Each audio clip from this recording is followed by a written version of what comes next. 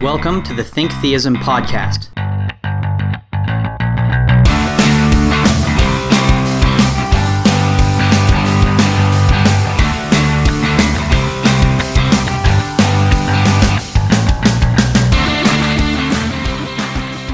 This is our last week of Reformation Month.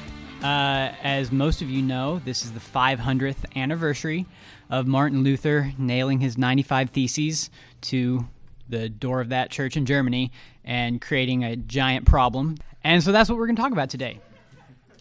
Specifically, though, we are going to talk about what happened somewhat after Martin Luther, after the kind of during the Reformation. We started to have a split. Obviously, the Protestants split from the Catholic Church, and then the Protestants split 1,000 times. And some of the big issues that this is about are free will, salvation, God's sovereignty. And specifically in Protestantism, we have this question of Calvinism. So remember, Calvin was kind of the second generation after Luther. So we have Calvinism. Then there was a counter-reformer in the Catholic Church called Luis Molina, who had a opposing position that was called Molinism, was and is called Molinism. And then, of course, there's an additional view called Arminianism, which we aren't explicitly talking about today.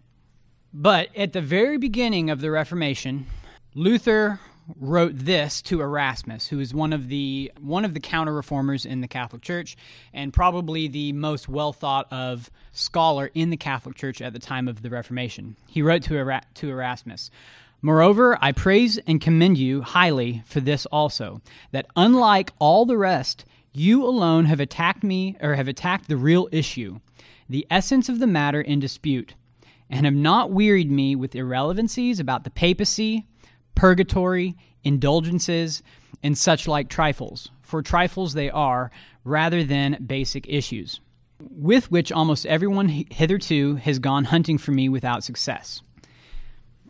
Specifically, Erasmus is challenging Luther on the question of free will. So Luther wrote a book that's very famous called On the Bondage of the Will, and then Erasmus wrote a book called On the Freedom of the Will. And so this is one of the issues that we're going to talk about today. It's one of the kind of main debates in Protestantism between the Calvinists and the Arminians and the 3 or 4 Molinists that exist in the world. Obviously, this is also a bone of contention between some Protestants and Catholics as well, which is kind of what we've been talking about the last couple of weeks. Before we get to that though, I'd like Zach and Colin to introduce themselves so that you can learn a little bit about who they are and the views that they are going to be kind of defending today. So my name is Zach Lawson. I am a first-year master's student in biomedical engineering. I've been here since 2013 because I did my undergraduate here as well. That's basically what I do. You may have noticed that I moderated the past 2 panels. I'm not doing that today. Today I'm going to take the gloves off and show Colin what's what. So, My name's Colin Moffitt. I'm a super senior urban and regional planning major here at Texas A&M. I'll be graduating this semester and going on to be hopefully a chaplain in the Army. And I love Ratio Christi. I've been an officer in it since the beginning of this semester. And I will be representing the biblical view, which is Calvinism. And where would you guys like to jump off? Would you like to first give a description of the view that you're holding, or would you like to start with maybe looking at some of the key questions of contention? I think we should identify the questions first so that people can understand the answers. Okay, so there are 3 or 4 key issues that we're going to talk about today. So one of them is going to be, are human beings free? And most importantly, what does that actually mean? The second one is going to be, what does it mean for God to be sovereign? And how does that interact with human free will? And lastly, we'll probably have to talk about some epistemology, some knowledge, some theories of knowledge, talk about what does God know and how does he know it. Maybe we should start with free will. Colin. Is the will bound? I would say the answer to that is yes. And I have a selection from chapter 9 of the London Baptist Confession. Man, by his fall into a state of sin, hath wholly lost all ability of will to any spiritual good accompanying salvation, so as to a natural man being altogether averse from that good, and dead in sin, not able by his own strength to convert himself or prepare himself thereunto.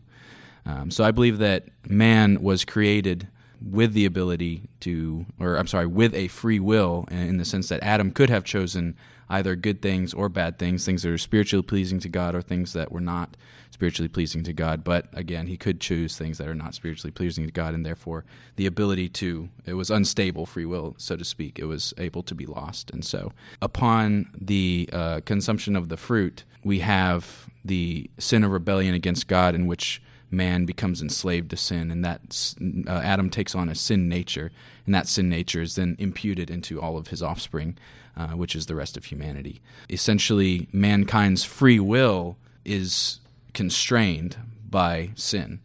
His nature constrains the desires of his heart, and therefore he is unable to desire certain things. And so I would say that free will is limited in that sense. What says Molina? To introduce a little bit of terminology, there are basically two big views of free will, particularly among Christians. So the first one would be what's called libertarian free will, and the other one is what's called compatibilistic free will. And sometimes we can equivocate because some people will say that you have free will, but they may mean it in a compatibilist sense, whereas the other person means it in a libertarian sense. So to be very explicit, a compatibilist says that whatever we mean by free will, it's compatible with causal determinism. So that means you can be determined to do whatever it is that you end up doing, and yet in that instance, it can still be truly called a free act. Whereas libertarians would say that in addition to ending the Fed, sorry, that's a bad joke. Libertarians would say that whatever free will means, it's not compatible with determinism. So if the causal situation that you're in necessitates that you do perform a certain action, that action cannot possibly be free. In order for an action to be free, there's a sufficient or a necessary condition called the principle of alternate possibilities, which means that you could have done otherwise in that circumstance. So Molina says that Molina actually agrees a lot with what Protestantism would say regarding the nature of man, in that sin definitely has a major effect and definitely constrains what human beings are able to do. Molina actually thought that human beings could only do, in their natural state, apart from grace, they could only do a range of options from the worst possible action up to nothing. Like the best thing that they could possibly do is nothing, because it's morally neutral. And anything else that they would do in their natural state would not be good. However, Molina said that because God is gracious, he's given prevenient grace to a lot of people on earth, which prevenient grace just means something that is before the initiation of the creature. It's something that God does first. In virtue of that, human beings actually do have the ability at some times to make choices. I don't necessarily agree with Molina on that issue, because I actually am a little bit more Protestant than Molina is on a lot of issues. But Molina would definitely say that whatever a creature does, whether it's morally good or morally bad, he didn't have to do that. He could have done something else in that circumstance. And because he could have done something else in that circumstance, he's morally responsible for whatever action he chooses to do. More importantly, there's biblical support for this. So I have just two short verses here. Occasionally what happens, Molina says, that there are sections in the Bible where God offers a choice to his creatures where it seems like he's genuinely giving them the option, pick between this or pick between this, and it's more or less up to you. And the classic one would be Deuteronomy 30.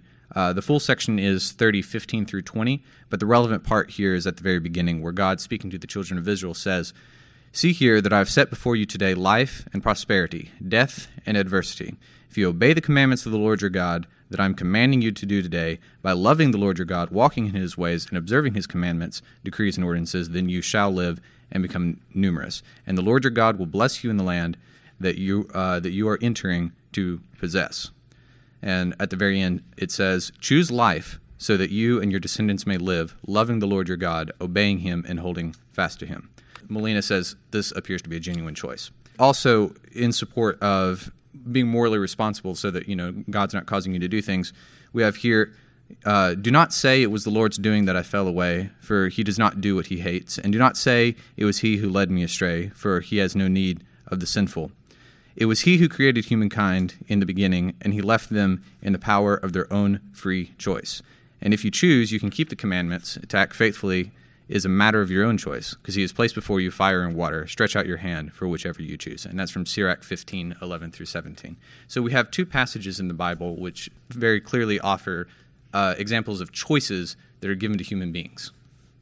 So my question now for you, Colin, is, one, do you accept this compatibilist view of free will that Zach is implicitly saying all Calvinists accept? And then two, does this mean that people aren't responsible for their determined actions? I definitely agree with Zach's definition on compatibilism. I think that, at least as far as I can tell, the Bible doesn't appear to teach libertarian free will, or that humans perhaps possess it in the same sense that the adherents of that view do proclaim. So, and I'll offer a couple of. Zach offered some verses. I'll offer some verses in response. One of the big ones that people or advocates of determinism will turn to with regard, specifically with regard to humanity, is Proverbs 21 verse 1. The king's heart is a stream of water in the hand of the Lord, and he turns it wherever he will. It's very, he's not only saying about people, he's specifically saying about the heart. God shapes the heart of man into exactly what he wants it to be. And then Proverbs 16:33, the lot is cast into the lap, but every decision is from the Lord. And I do have an extensive list of scriptures I could go on, but I'll cease there. The second part of your question was with regard to whether or not this actually makes God responsible for the choices of the creatures that he has determined. And I would say no. I believe the Bible is very clear that there is no evil in God. James 1:17, there's no shadow in him cast by turning. God is not like man that he should lie, so on and so forth. However, I do believe that God is involved in all the decisions that every human makes actively. There is not a human decision that is made that is not determined by God. And of course, the question arises, how then is God not responsible in a direct way for the actions of those creatures? And my response to that is essentially that God is not the direct actor in that situation. Instead, he is the molder, perhaps, of the hearts of men, of these free agents. And these free agents, and although their freedom might be constrained in various situations in various different ways, those free agents still maintain responsibility for their actions, and they still make real, effectual, actual choices. And simply because those things are determined does not make them any less real or make humanity any less responsible for sin or evil or anything like that. One of the biggest examples of this, I think, in Scripture is Jacob's brothers. Right? And of course, I'm sure, Zach already knew I was going there. Basically, I see kind of what unfolded there. I do believe that God caused Jacob's brothers, and as well as everything else that happened to Jacob in the land of Egypt, his enslavement, his false accusation of crimes and various things like that, all that was directly determined by God. However, it appears to be the passage in Genesis 50:20. There you go. Yeah, these things that man meant for evil, God meant for good. And it would seems to me that it'd be kind of strange to say that if God hadn't meant something in them, and it'd be also strange to make a statement like that if God hadn't been involved in those decisions as well. For either of you, what does it mean for a person to make a choice? Just to say that someone legitimately chooses something, because that's something both of you guys are talking about. What does that mean? The way the libertarians say this is that you have two alternate possibilities, A or not A. Whenever an individual makes a choice, it means that the sufficient conditions for their actions are found within themselves, if that makes sense. Whatever reasoning or whatever unction that leads them to make a particular decision, it starts from within themselves, and then it manifests itself into whatever action follows from that. What would be not a choice would be something wherein the sufficient conditions did not originate within themselves. Involuntary actions would not be choices. So if someone were to stimulate a nerve on my bicep and it causes my arm to involuntarily flex, the reason it flexed had nothing to do with me. It was some external source that was providing the sufficient conditions for that action. So I didn't choose to do that. The argument here would be that whenever you look at the compatibilist system, the reason an individual makes a choice is not because the sufficient conditions originate within themselves. The sufficient conditions are actually external to themselves. God is the one that determines their nature, the circumstances, and the actual individual choice that the agent ends up choosing. I would say that what it means for somebody to make a choice would be that it has to be like basically I am able to make a decision, or an individual makes a decision that is free of coercion, free of external coercion. So very similar to Zach's view. However, and yes, I would agree that the sufficient conditions in order for that choice to be made must arise from within the free agent's own desire, their own willingness, their own nature, whatever you want to call it, their own substantial being. I would see it as, for example, God is determining the nature of particular people and the hearts of men, right? Each individual personality, each individual mind, each individual soul or spirit, right? And so in determining those things, he is also thereby determining each individual action. Now, there's actually separate views on that within Calvinism. There's what you might call hyper-Calvinism, which takes a view that would say that each individual free will choice is determined to the extent that it is God actively coercing somebody to do things. That's a very minority position. Most tend to be of the opinion that God provides a sufficient external conditions. However, the internal desire of an individual, because we have to remember that the reason anybody makes a choice is because they want to, right? For example, I make real choices every day without God directly telling me to do any of those things. So God's not putting a gun to my head and making me do the things, even though he had ordained those things to happen. So I think that's kind of the meat of where the compatibilist view kind of, I guess, is substantiated, is this idea that God doesn't actively coerce us or force us to do anything, but he does determine those things in the same way. For example, like Shakespeare writes a play and a character, say Macbeth, kills, who killed the king, right? We're not going to necessarily blame Shakespeare for that. We're going to blame the character who actually did the killing. And that's kind of the view that we have of this idea of God determining and setting the script, so to speak, man being the actors. Yeah, I think that's just a little too clever by half. On the one hand, you're saying that God ordains it so that this action will occur, but it's not against the person's will. But then you ask, why isn't it against the person's will? Oh, well, God actually determined what that will is. It almost seems like cheating, because you're saying it's not against the will, but if God's in charge of the will itself, then how could it ever possibly be against it? I kind of see what you're saying. Personally, to me, it's kind of a moot point. If God's determination of what that will is false, then that doesn't actually change the implication of his sovereignty, if that makes sense. For example, in the Molinist view, in a way, God chose he has a set of possible worlds, and then he has a set of feasible worlds, in which he chooses to actuate. If God chooses a particular feasible world, say feasible world A, and actuates that world, then I fail to see the difference in saying that God is not responsible for everything in that same sense, in that feasible world, all the evil actions, all the, he brought about the exact conditions. So in that point, that's where I would see the relevancy is kind of neither on either side. Okay, so before we get deep into the possible world semantics, let's. I want to kind of summarize where we've gotten so far. So we're talking about free will. Zach says, as a Molinist, that human beings have a libertarian free will, which means that they can make legitimate choices wherein the human being provides the sufficient conditions for the outcome of the choice, and that to some extent, God can't force that person to freely choose option A over option B.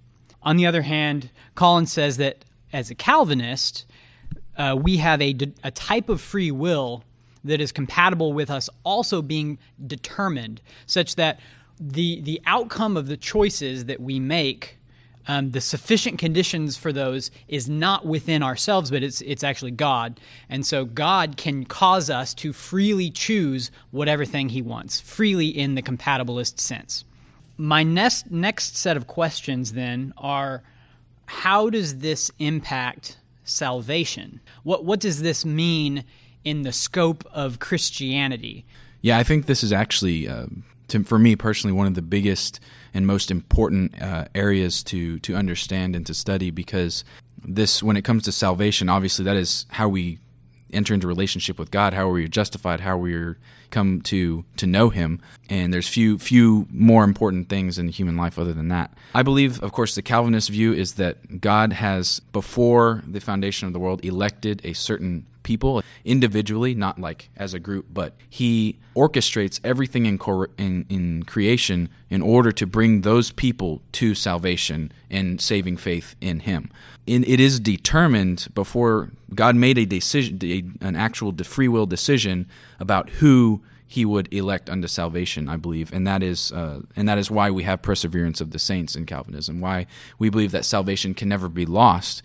We believe it can never be lost because it was never of humanity to begin with. It was always of God. What do you think, Zach? So I actually think I'm going to go against the question, because in order to understand the Molinist analysis of these issues like predestination, providence, and whatnot, I think we need to understand a very key element in Molinism called middle knowledge, Yes. which somehow, Agreed. I don't know how we skipped over that. Yeah. That's kind of like the thing. It's like basic, yeah. Yeah. Traditionally, there are two views that Orthodox Christians have believed for a very long time. The first one is what's called the traditional view of providence, which means that He's sovereign over creation. There's nothing out there that's outside of His control. He's essentially running the universe. But at the same time, there's this view that human beings are morally responsible. We have free will. We can kind of rebel against God if we so desire. And the Molinist project is, well, actually, pretty much any project of providence. So whether it's Arminianism or open theism or Calvinism, Thomism, there are a whole lot of them out there. Basically, the whole project is we need to bring these two ideas together. The deterministic solutions, like Thomism and Calvinism, for example, they tend to emphasize the sovereignty wherever that seems to be incompatible with the free will thing. I'm being fair here, but they do kind of redefine free will into compatibilist terms to say whatever we mean by free will, it must be compatible with determinism because we have determinism in our account of sovereignty. And then on the flip side, you have people like open theism that they take as basic that free will is libertarian. And whatever we mean by sovereignty, it's got to be compatible with this view of free will. The Molinist project is much more audacious, which says, actually, we can take free will in its strongest form and sovereignty and providence in its strongest form and bring them together. And the way that this is done is through the doctrine of omniscience. So God knows all things. Classically, leading up to Molina, there was this division of God's knowledge, conceptual division, not actual division, that said God knows two types of things, what's called natural knowledge and what's called free knowledge. And what that means is that God knows everything about Himself, He knows everything He can do, and He can know every possible way that the world could be. Then He knows that prior to creation. Then at the moment of creation, He creates the universe, and now He has what's called free knowledge. This is free knowledge that God more or less gives Himself because of His free decision to create the universe. And this free knowledge contains knowledge of the actual world, all things that are past, present, and future, including, most controversially, the future actions of free creatures. If you are a compatibilist, then you would say the reason God knows future free decisions is because God determined them. If you're an open theist, for example, you would say God actually doesn't know future free decisions because they are intrinsically unknowable. But Molina would agree with the Thomist and the Calvinist that actually God does know future free actions. What he had in mind was that there's another layer of knowledge called middle knowledge. Middle because it's in between natural and free knowledge. And this is a little weird. It's the knowledge of what every free creature would do in any given circumstance. God knows first that what any creature could do, all the possible options. But He knows that if that creature were put in that circumstance, it's impossible for the creature to make all of those decisions at once. Ultimately, He has to pick one decision and go with it. And God knows what that is. But here's the controversial part. God knows what that is before the creature is even created, or before the world is even created, or before God even decides if He wants to create a world in the first place. God just knows this intrinsically. So keep that in mind, that God knows what any creature would do in any circumstance. So what was the original question? I forgot. So the question is, how do these views of free will affect salvation? More specifically, how do your specific systems interact with salvation? What does that really mean? So we probably need to talk a little bit about grace. The idea is that everyone is going to agree God saves His people through grace. But the question is whether the creatures can resist that grace or not. If you are an Arminian, Arminius had this view of prevenient grace, which By the way, a side note, there's a lot of shared terminology between Arminianism and Molinism. Unfortunately, Arminius did not do really good scholarship in this area, and in many ways borrowed and then totally twisted and redefined a lot of the terms. So, unfortunately, prevenient grace today means something very different than what Molina had in mind.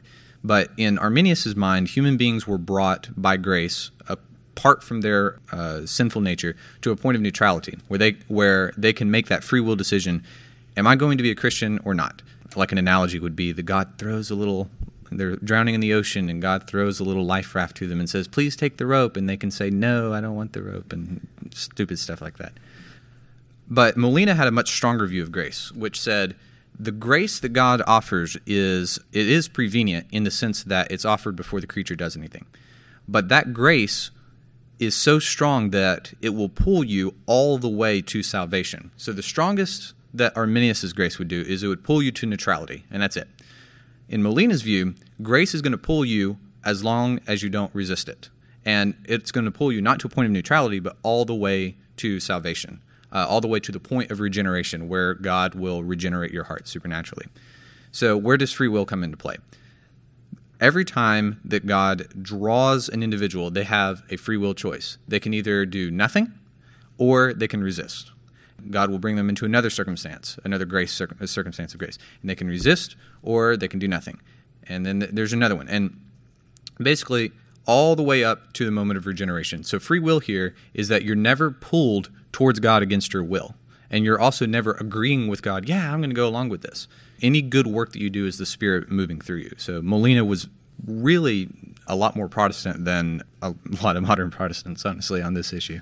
In contrast, the resistibility of God's grace is one of the hallmarks of Calvinistic theology, and that is that we believe in irresistible grace. We believe that God's grace is so perfect and so heart-satisfying to the human being that it cannot possibly be resisted. It would be like resisting the greatest possible desire that you could ever be made aware of. Because of that, because we were created by God to know God for His own glory, once His grace is made manifest or apparent to us, it is impossible for it to be resisted, not because God coerces us into accepting it or making it effectual upon ourselves, but because we genuinely, freely desire it so much. The problem is that we also have this little thing called total depravity, which, of course, Molina disagreed with in the sense that he didn't believe that humanity was so depraved to an extent that he could never freely choose God. And that is exactly what Calvin taught. Man is genuinely dead in sin, and that he is unable to choose God freely because he never will want to choose God. Jesus in John 8:34 through 48, I'll read a short excerpt. "Why do you not understand what I am saying? It is because you cannot hear my word. You are of your father the devil, and you want to do the desires of your father. And he who is of God hears the words of God. For this reason you do not hear them, because you are not of God." Right? So, and Jesus is there, of course, talking to the Pharisees, and he's saying, why this is why you're not understanding what I'm saying. This is why you're not accepting the good news that I'm bringing to you, and this is why the other people are, because you are of your father the devil, because you are bound by sin, and so you cannot and will not accept this truth. You will deny it continually until the day that you die. And this particular passage is actually one of the most clear teachings of the Reformed theology in this regard. That it is not that mankind is not free to choose God; it is that he won't choose God of his own free will. So, are you saying that man is free to choose, but he can't choose? He won't. He won't. He does not want to choose God ever. And that's because of his nature, right? His sin nature. Of course, there's that wonderful passage. Well, it's not so wonderful, honestly, in the 3rd chapter of Romans, where Paul quotes the Old Testament as saying, "There is no one righteous, no, not one. No one seeks God." And that's an indiscriminate passage, by the way. That's referring to every single one of us in the room, regardless of your background. That is the nature of man outside of Christ. And that's why I believe so strongly that total depravity is the biblical view, because of passages like this. We remember back to the Noahic flood. The desires of their heart are only evil continually. And there's no evidence in Scripture that would lead us to believe that the nature of man from that point in time after the flood had changed. I think part of the issue is most of those passages say that man does not seek after God. But the question is that man in his natural state, or is that man after grace has been presented to him. Because I think that everyone would agree, you could even agree to a trivial point that if some person never is exposed to the gospel at all, they're not going to seek after God. So I think the question would be, does man in his natural state always resist, and then after grace he now is enabled to fail to resist? Or is it something more along the lines of man will always resist no matter how much light that he's been given? Like you were saying there earlier about God's grace being something that's so amazing and so desirable that it can't possibly be resisted. It seems to me that may actually be that may require a lower view of sin than what you were saying just now. If man is so truly depraved that he will resist everything, even the best presentation of grace in his life could potentially be resisted. And that's exactly the Calvinist viewpoint. Say you have an unregenerate sinner, an unregenerate person who does not know God. Even if you were to present the gospel to them in the clearest of human possible terms, within the realm of human possibility, if I were to present the gospel to them, no matter how good my presentation was, no matter how convicting, no matter how clear and concise and multimedia aids and, the president's endorsing me or whatever, maybe not endorsing me, depending on your view, but no matter what sort of authoritative presentation I provide to a human, because we have to remember we're talking about categories of natural and supernatural, right? I can only naturally know as much of God as far as within the order of creation, right? We know that God reveals himself to us by our creation, or by his creation rather, and that is, we can only know him up to an extent with that sort of presentation of God's character, and then the gospel is another level of that, as so long as it is presented in human terms. The way that you phrased it sounds like you were saying you can present the gospel in the best possible way that you can, but unless there is this additional thing called grace involved. So I'll formulate a specific question. In your mind, is there a distinction between grace and the gospel? The gospel is a conductor of grace, so to speak. It is a channel, channel of grace. But God, I believe, a sacrament, if you will. No. Well, yeah. So yeah. There's like and it's a weird question because honestly, I've never been asked that, and it's not something I've thought deeply about. So my initial answer, I'll have to meditate on it. Honestly, I wouldn't disjoint them. One is always contained within the other. Like if you're graceful to somebody, you're going to present the gospel to them. You can't present the gospel without the message of God's grace either way. Two separate entities, but no, they both share something that couldn't be juxtaposed. Yeah. So I think in my mind, and I think also the way that Molina was thinking as well, grace is not some metaphysical separate thing that can be in situations. Certain situations can actually be instances of grace. And I would say that hearing the gospel is something that requires like literally unmerited favor, because that's something that God did not have to, there didn't even have to be a gospel in the first place. And second, I don't think that there's any obligation that people have to hear the gospel either. In my mind, that's why there may be a little bit of a disconnect here, because grace could actually be a much bigger term, or it could encompass a lot more things than just the Holy Spirit moving in your life in a supernatural way. Okay. Well, can I ask a follow-up question? Yeah, go for it. So do you believe that Jesus Christ presented the gospel to people as among the best presentations of the gospel, near perfect, shall we say? So just to be pedantic, Jesus preached the kingdom of God. Right. And that may not necessarily be the gospel as we mean it today, but yeah, I would agree with that. Okay. Because there are multiple episodes in Scripture throughout the Gospels where we see, and of course even the apostles and the other writers of Scripture recall certain instances where Jesus specifically preached about salvation and repentance to multitudes of people, and yet many fell away. Some outright rejected his message and were like, no, you're of the devil. Other people were like indifferent towards it, at least, and like were like, oh, this is cool, for a while, and then they just kind of fell away. Like, there were like 5 of the people who, when he fed the 5,000, for example, Scripture is pretty clear. Like many of those people later, left. It'd be hard to reconcile that because I think it would be hard to argue to me that anyone presented the gospel better than Jesus himself. And if somebody presents the gospel in those terms and yet still doesn't accept it, then to me that indicates some sort of supernatural hardening, if you will, similar to what God did with Pharaoh in Egypt. Okay, yeah. So there are like 6 different ways that this could go. Yeah. Right? Yeah. But yeah, who better to present the gospel than the gospel himself, right? Right, So, right, exactly. where do I want to start on this?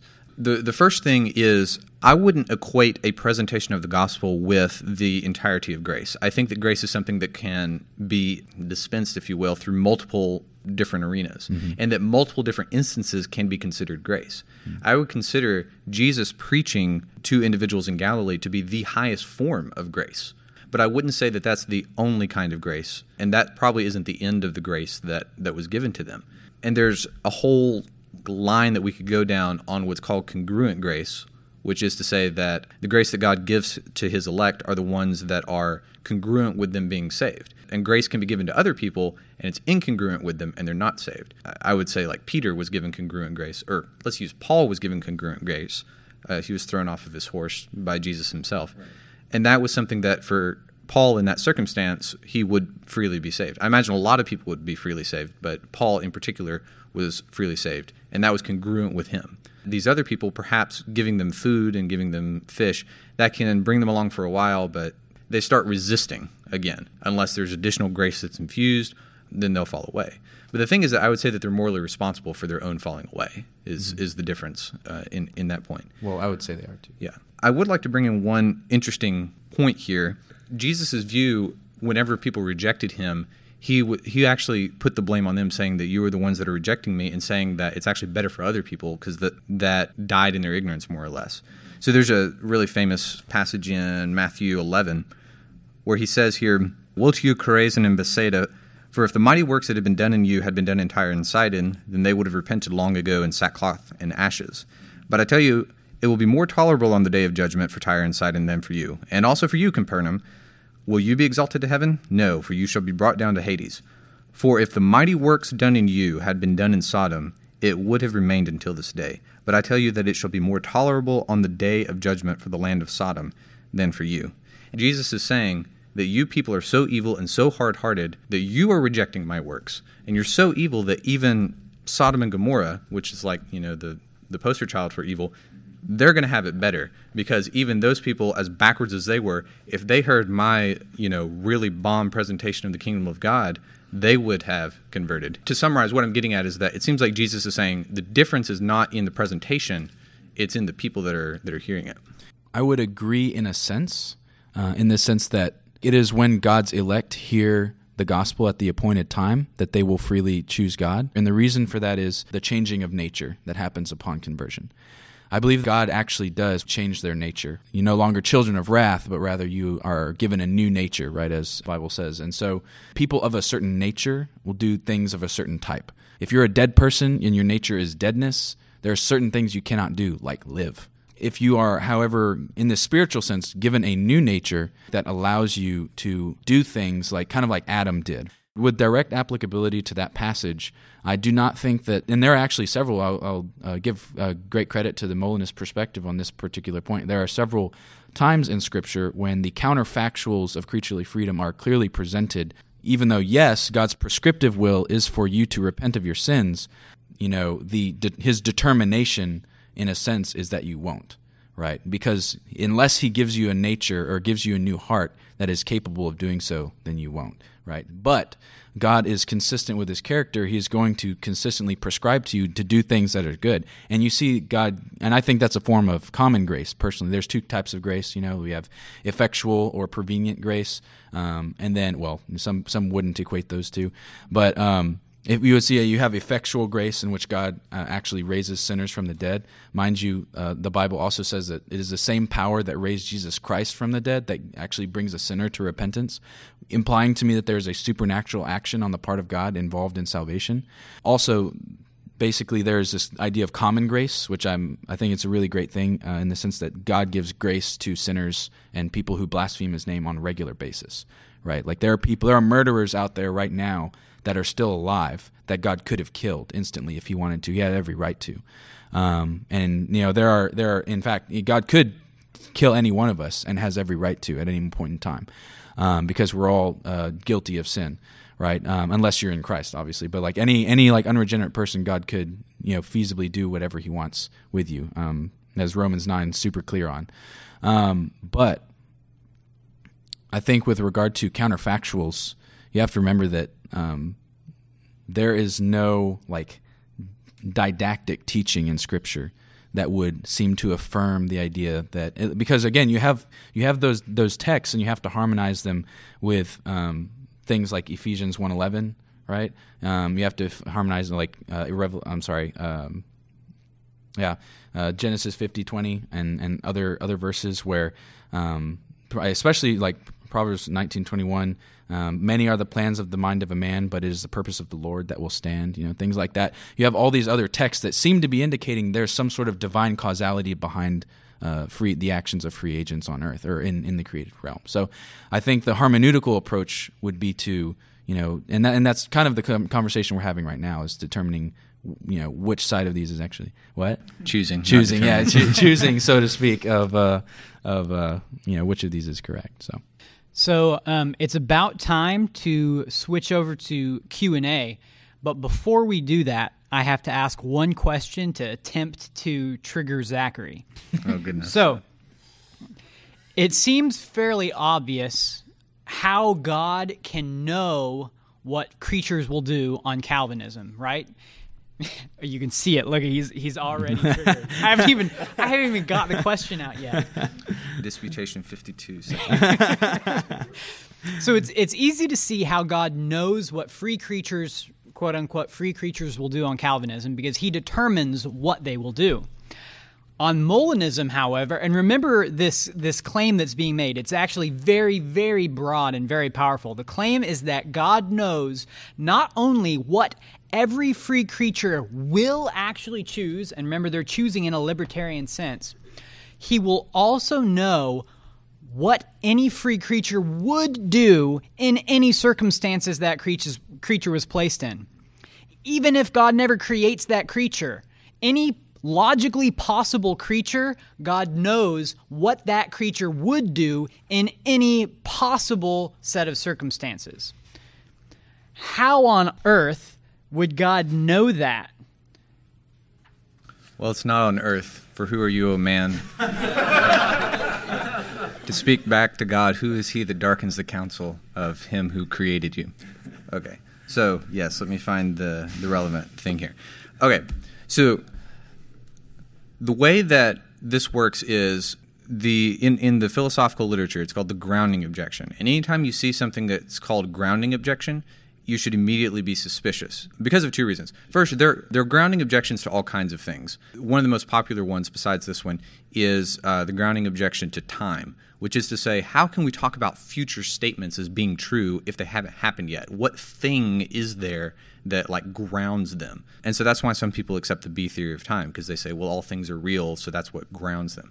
But the reason you should be suspicious is because grounding objections presuppose so many metaphysically complicated ideas that are way above my pay grade to even begin to analyze, that in order to understand the question itself, you have to do a whole lot of research. It's one of those questions like, who created God? In order to answer that, where do you even start? You have to go all the way back to basic modality to figure out what necessity and contingency is before you can finally worm your way back to that question. So that's the first level, but you're like, oh yeah, you're just dodging, aren't you? And I am.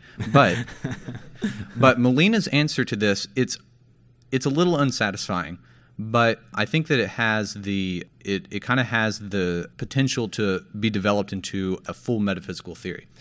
And what Molina said was, if you can follow the thinking here, in God's natural knowledge, that contains all of the possible things that he can do, and that's knowledge of himself and knowledge of all possibilities. So what if God thinks to himself, let's be really anthropocentric, and let's say that God thinks to himself, can I create a creature with libertarian free will? And God thinks in his mind, he comes up with a conception of some given creature. And then he comes up with the conception of a creature with free will. From there, Molina says that he has a concept of an individual in his mind, and it's still in his natural knowledge. He just knows that this is something that's possible. In order for God to be truly omniscient, he has to know every possible thing about that conception.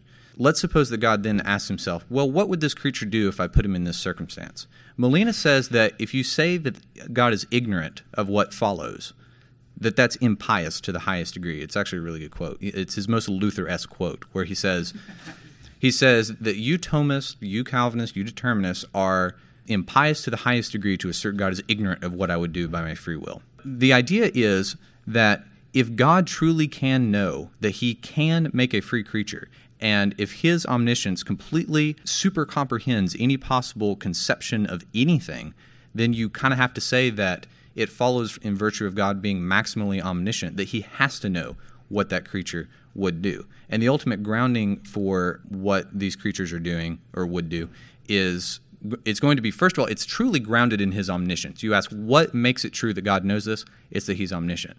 And then you have to say, where does he get it? It's within his conception. So it's almost like saying that God understands math because he can conceive of all possible mathematical theorems and things like that. And there's an interesting paper from about 2 years ago. I can't pronounce the author's name, unfortunately, because they're both German.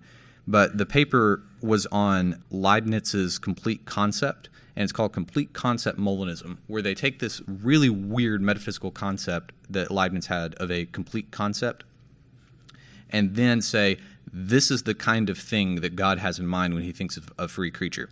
And then they define a new philosophical term called a choice function, which a choice function is something that follows from necessity of a creature having free will. Now, most people may be saying, yeah, but where in the world is any of that in the Bible? And the answer is it isn't, because you're asking an unbiblical question. I'm going to attempt to kind of wrap everything up and briefly summarize the views, kind of for a jumping off point for questions. So we have Colin the Calvinist, who says that human beings have a deterministic free will, and human beings are saved merely and purely by the act of God, that there's no act of human will involved whatsoever. God's grace is ultimately irresistible. You have Zachary the Molinist, who says that grace actually is resistible. Human beings are at minimum able to opt out of salvation, so to speak, and because they do have some degree of libertarian free will. And, of course, within Molinism in general, I think there's a range of different views on that. To briefly kick off the Q&A, you guys can start lining up anybody who has questions. But to briefly kick off the Q&A, what about Romans 9 and John 6? I think you guys both kind of have a brief little exegesis. So if you guys could provide an exegesis of those two passages, we can see the difference, and then anybody else who has questions, you can start. This is actually a really good question. I'm just going to read Molina's own exegesis of Romans 9. I can't find it. I'll have to find the other version of it. What do you think, Colin?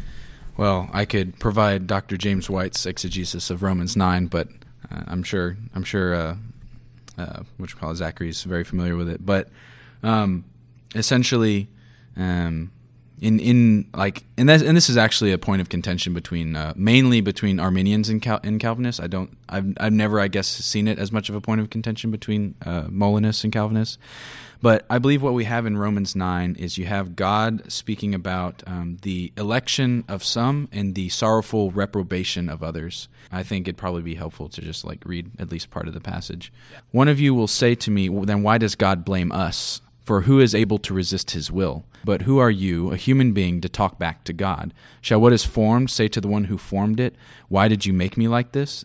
Does not the potter have right to make out of the same lump of clay some pottery for special purposes and some for common use?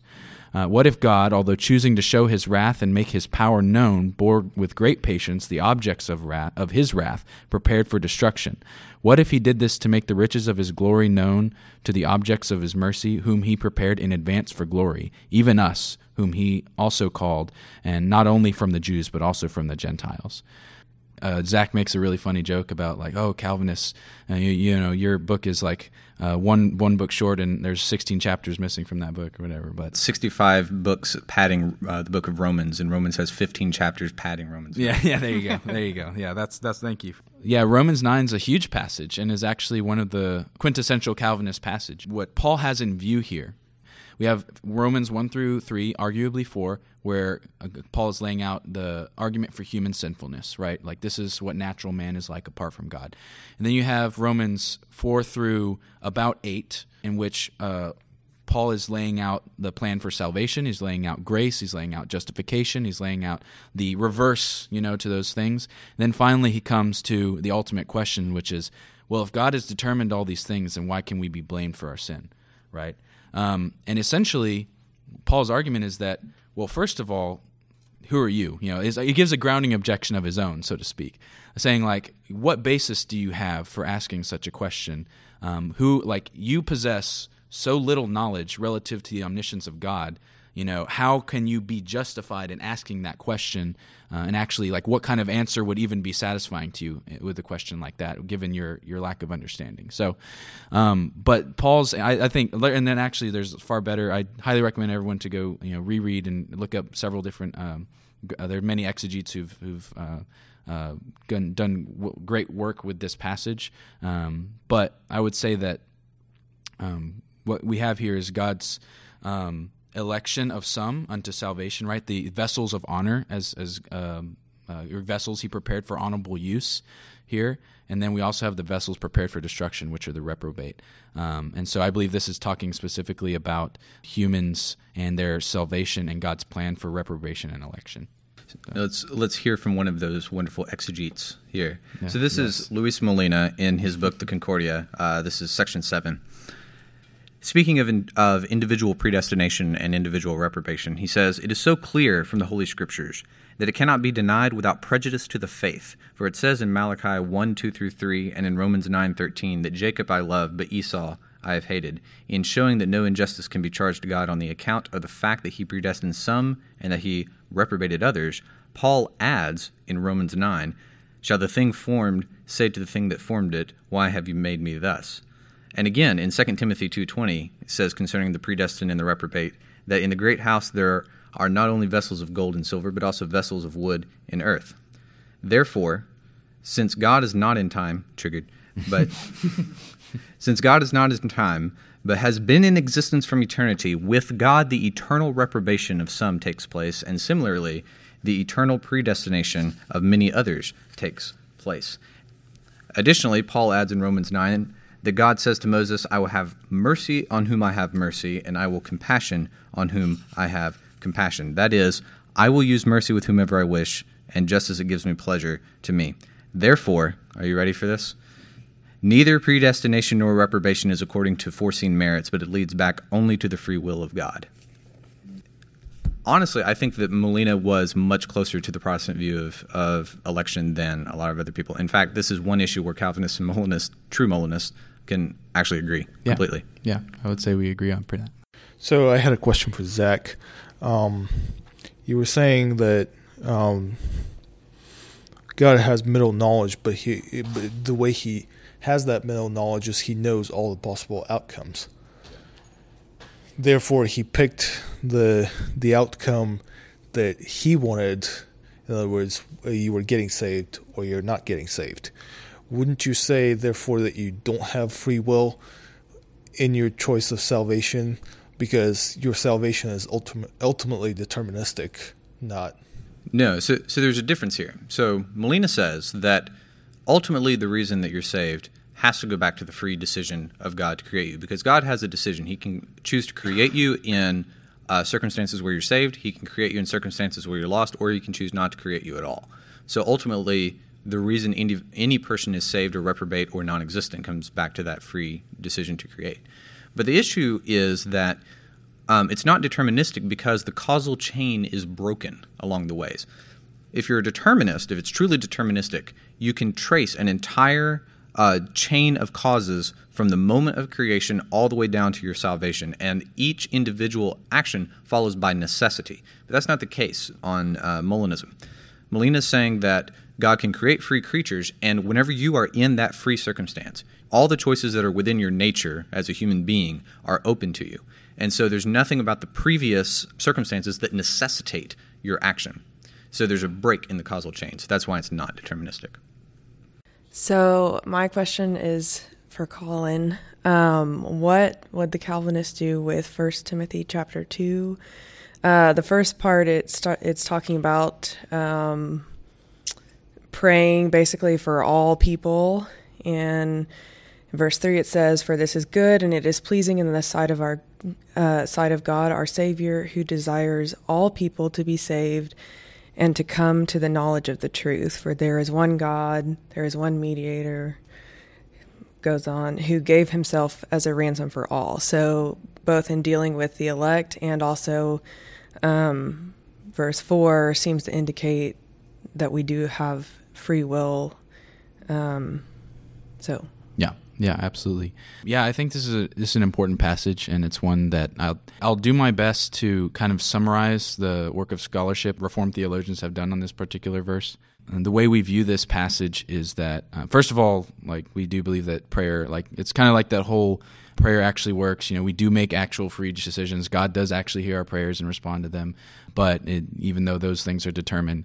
With regard to the extent of salvation, we do believe that Christ's death was effectual, was effectual for the elect, or was limited to the sins of the elect. I believe that this is the conditional all that is so very often used in the Greek text. So you have different words for the word all. They're words that are translated as word all. You have cosmos, which literally means like literally everything, and then you have various forms of that word that are limited in their scope but still mean all in the English language. So like ethnos, all nations, right? So in the same sense that Paul's using this word all, and there are several other passages where salvation the gospel will be brought to all nations. Obviously, not every person is going to be saved. There are other passages in the Scripture that teach that.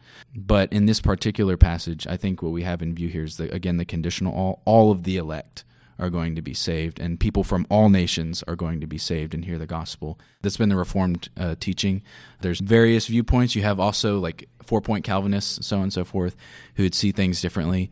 So this is not the only interpretation of this passage, but I think what's important to remember about this passage is that study of the original language is important here, and also the context of the passage as well, reading the first chapter. Just because I'm curious as to what you have to say, could God make creatures with libertarian free will? Could God make creatures with libertarian free will? Yes, I think that God feasibly could make creatures with libertarian free will. I think that's logically possible, and I think that falls within the realm of all possibilities. However, I think that would be ultimately not glorifying to him. You minimize God's glory when you give this sort of self-sovereignty to man and take it away from God. Because then the glory of all the decisions, all of the salvation, of everything like that, is no longer given to God. And in fact, you can't even attribute like the distinction between the saved and the damned to God, because then it's just a natural result of free choice. And if you search the Scriptures, the reason why God does anything, the reason why God creates humanity, and the very function which we are made to fulfill is his self-exaltation and his glorification. God's going to do what is pleasing to him, and ultimately, and this goes back to like God's nature of who he is. If you're a perfect being, the best thing that you can do is share yourself with people. Like the best thing you can do is glorify yourself, because you are ultimately loving that person by doing so. And so I think that's what God does with us. And so, yes, he could, but it would be outside the will of God, obviously. That's what the point of the Calvinist argument is, and that we believe the Scripture teaches that it's not within his will to do so. And then also, I believe it would just be less glorifying. Thank you. Mm-hmm. Yeah, I actually think Colin makes a really good point that accepting middle knowledge and being a Molinist are not necessarily the same thing. It could, in fact, be the case, and there are people like Bruce Ware who accept that God does have this knowledge, but exactly like you said, for some reason he chose to create a determined world because that glorified him best. So he would have middle knowledge, but the content of middle knowledge is empty because there are no free creatures. No, he does know. No. He actually has the same. So in this case, like myself and Bruce Ware, we would agree on everything about God up to the moment of creation. But whereas I would say, and Molina would say, that God actually decreed that there would be libertarian free creatures, people like Bruce Ware would say he decided ultimately in his free choice to create a world with determined creatures. And for those of you that are determinists, that's a different argument. To deny middle knowledge because you're a determinist is unnecessary. And in fact, Molina says that it would be insulting to the depth and perfection of the divine knowledge, and indeed impious to assert that God is ignorant of what any free creature would have done by their freedom of choice had he created them in a different circumstance.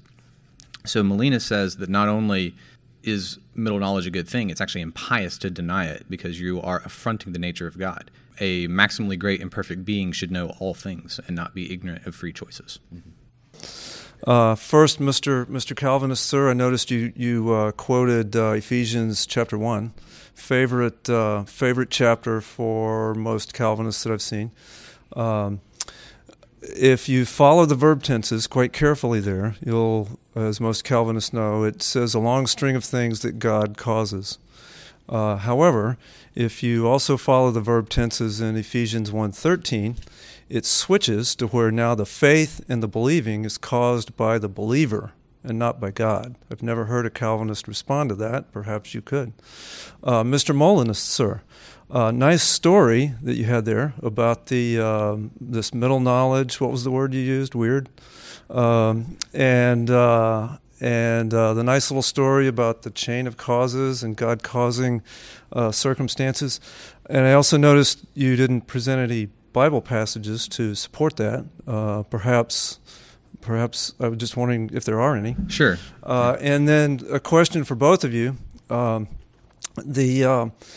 Scholastics made a distinction on types of causes, and I've not heard any discussion tonight on more than one types of cause. There are actually 6 types of causes. I will illustrate but 2. If a carpenter makes a chair, okay, the carpenter caused the chair, so that the carpenter is the efficient cause, but there is such a thing as the form of a chair. And if the carpenter makes a chair, it's because there is such a thing as a chairness, a form of a chair. He did not make a table. Table is a different form. Okay, so it's entirely possible, I submit to you, that you talked about chains of causes, that there are actually 2 very different types of causes. There's actually, again, I said 6, but it's very possible that God caused the believer in the sense of the form of a believer, of a form of a regenerated person, but the efficient cause could be the libertarian free will of a free will agent, namely the person. Well, I guess I'll take a crack at the Ephesians question. That was a fantastic question, by the way. I'm surprised we didn't get into like primary causes, secondary movers, and like all the differences between all that. I really do wish we had more time to like expound on that, but I'll save that question for that. I'll just respond most immediately to the Ephesians passage. I think that what you have in view in those passages following Ephesians after 1:11, essentially moving on into the end of the first chapter, is you do have a shift in focus and a shift in view on the part of the author, I think. And I think that within the context of because I think the verb form is actually really important, and it's something we should follow closely and pay close attention to. However, the meaning of the words, too, is also something we need to follow closely. What we see here is substantially, I see it like a change in subject, because you have Paul speaking on like God's relationship to man in terms of salvation and causation, working all things to the counsel of His will. In fact, the whole first Ephesians 1-10 in the original Greek text, there's not actually any punctuation. It's just like one long rant, and it's supposed to be kind of funny. That Paul's like, bless the God and Father of our Lord Jesus Christ, and then just going on for like 10 verses.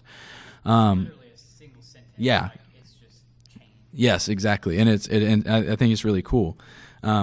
But I think you kind of transition, and that's another reason that compels me to believe that the substance of the issue that he's actually addressing in the salutation of this particular letter is substantively different than what he addresses later in the first chapter, beginning after verse 11, rather. So Thanksgiving and prayer and like all the responsibility, you start going from descriptive to prescriptive is how I would answer it in the short form. Not take up all our time. The question I was asked was, it may be the case that God has mental knowledge, and it may be the case that God places people in circumstances or to do His will, but what biblical evidence is there of anything like this? So the first one is slightly speculative, and then the second one is a little less speculative. The first one, and this is actually the one that I think it's stronger, but it is speculative. If you truly think that Adam had free will in the garden, and if you're an infralapsarian, so that means that you believe that God allowed the fall to happen. I would say that you actually have to be a Molinist. Those two things are sufficient to demonstrate that God placed a libertarian free creature in a circumstance to do his will. So if you're an infralapsarian and you think that Adam truly had free will, I think that's as close to a knockdown example as you can get. And then the second example, which is grounded in Scripture, but I think it's a little more ambiguous, Paul in 1 Corinthians, he's talking about the crucifixion of Christ, and he says that the truth of the crucifixion, Jesus' real mission, was hidden because, as he says in 1 Corinthians 2:8, none of the rulers of this age understood that God had decreed before the ages our glory, is what he's saying. None of the rulers of this age understood this, for if they had, they would not have crucified the Lord of glory. So this is a counterfactual here, that if it were the case that the rulers knew the truth of what Jesus had come to do, they wouldn't have crucified him. But we find in another exposition of that in Acts chapter 4, verse 28, in Peter's preaching, he says, "For truly in this city there were gathered together against your holy servant Jesus, whom you anointed, both Herod, Pontius Pilate, along with the Gentiles and all of the peoples of Israel, to do what your hand and your plan had predestined to take place, namely crucify Jesus." So I would say if you take these two verses together, you have an instance where Paul says that if the rulers of this world knew what was going on, they would not have crucified him. We have Peter saying that all of these peoples and rulers of this age were brought together to crucify Jesus. That's an instance where people were placed in a circumstance of ignorance so that they would do what God wanted them to do. So one last final question. First of all, let me commend you guys. A lot of other things you could be doing tonight and with your time. The question for the Calvinists, several times you use the word dead. I want you to define what you mean by the word dead and what you think the Scriptures mean by the word dead. All right, here we go. All right, so I think what we have in view in terms of deadness is a sort of spiritual death, I think, that occurred in the Garden of Eden. Whenever God tells Adam, if you eat the fruit, you shall surely die, this is what he had in view. He's talking about spiritual death. Because obviously, as soon as Adam ate the fruit, he didn't physically die, right? So there was, and unless we're going to call God a liar, then there was some sort of death involved. So I think if you look at, I'll just cite, I won't read it, but Romans 3:10 through 18, that passage, of course, describing the deadness of man in sin, I think that's pretty much what's in view. So I think that kind of wraps up our Calvinism, Molinism discussion. And thank you all for coming. And let's thank our panel members.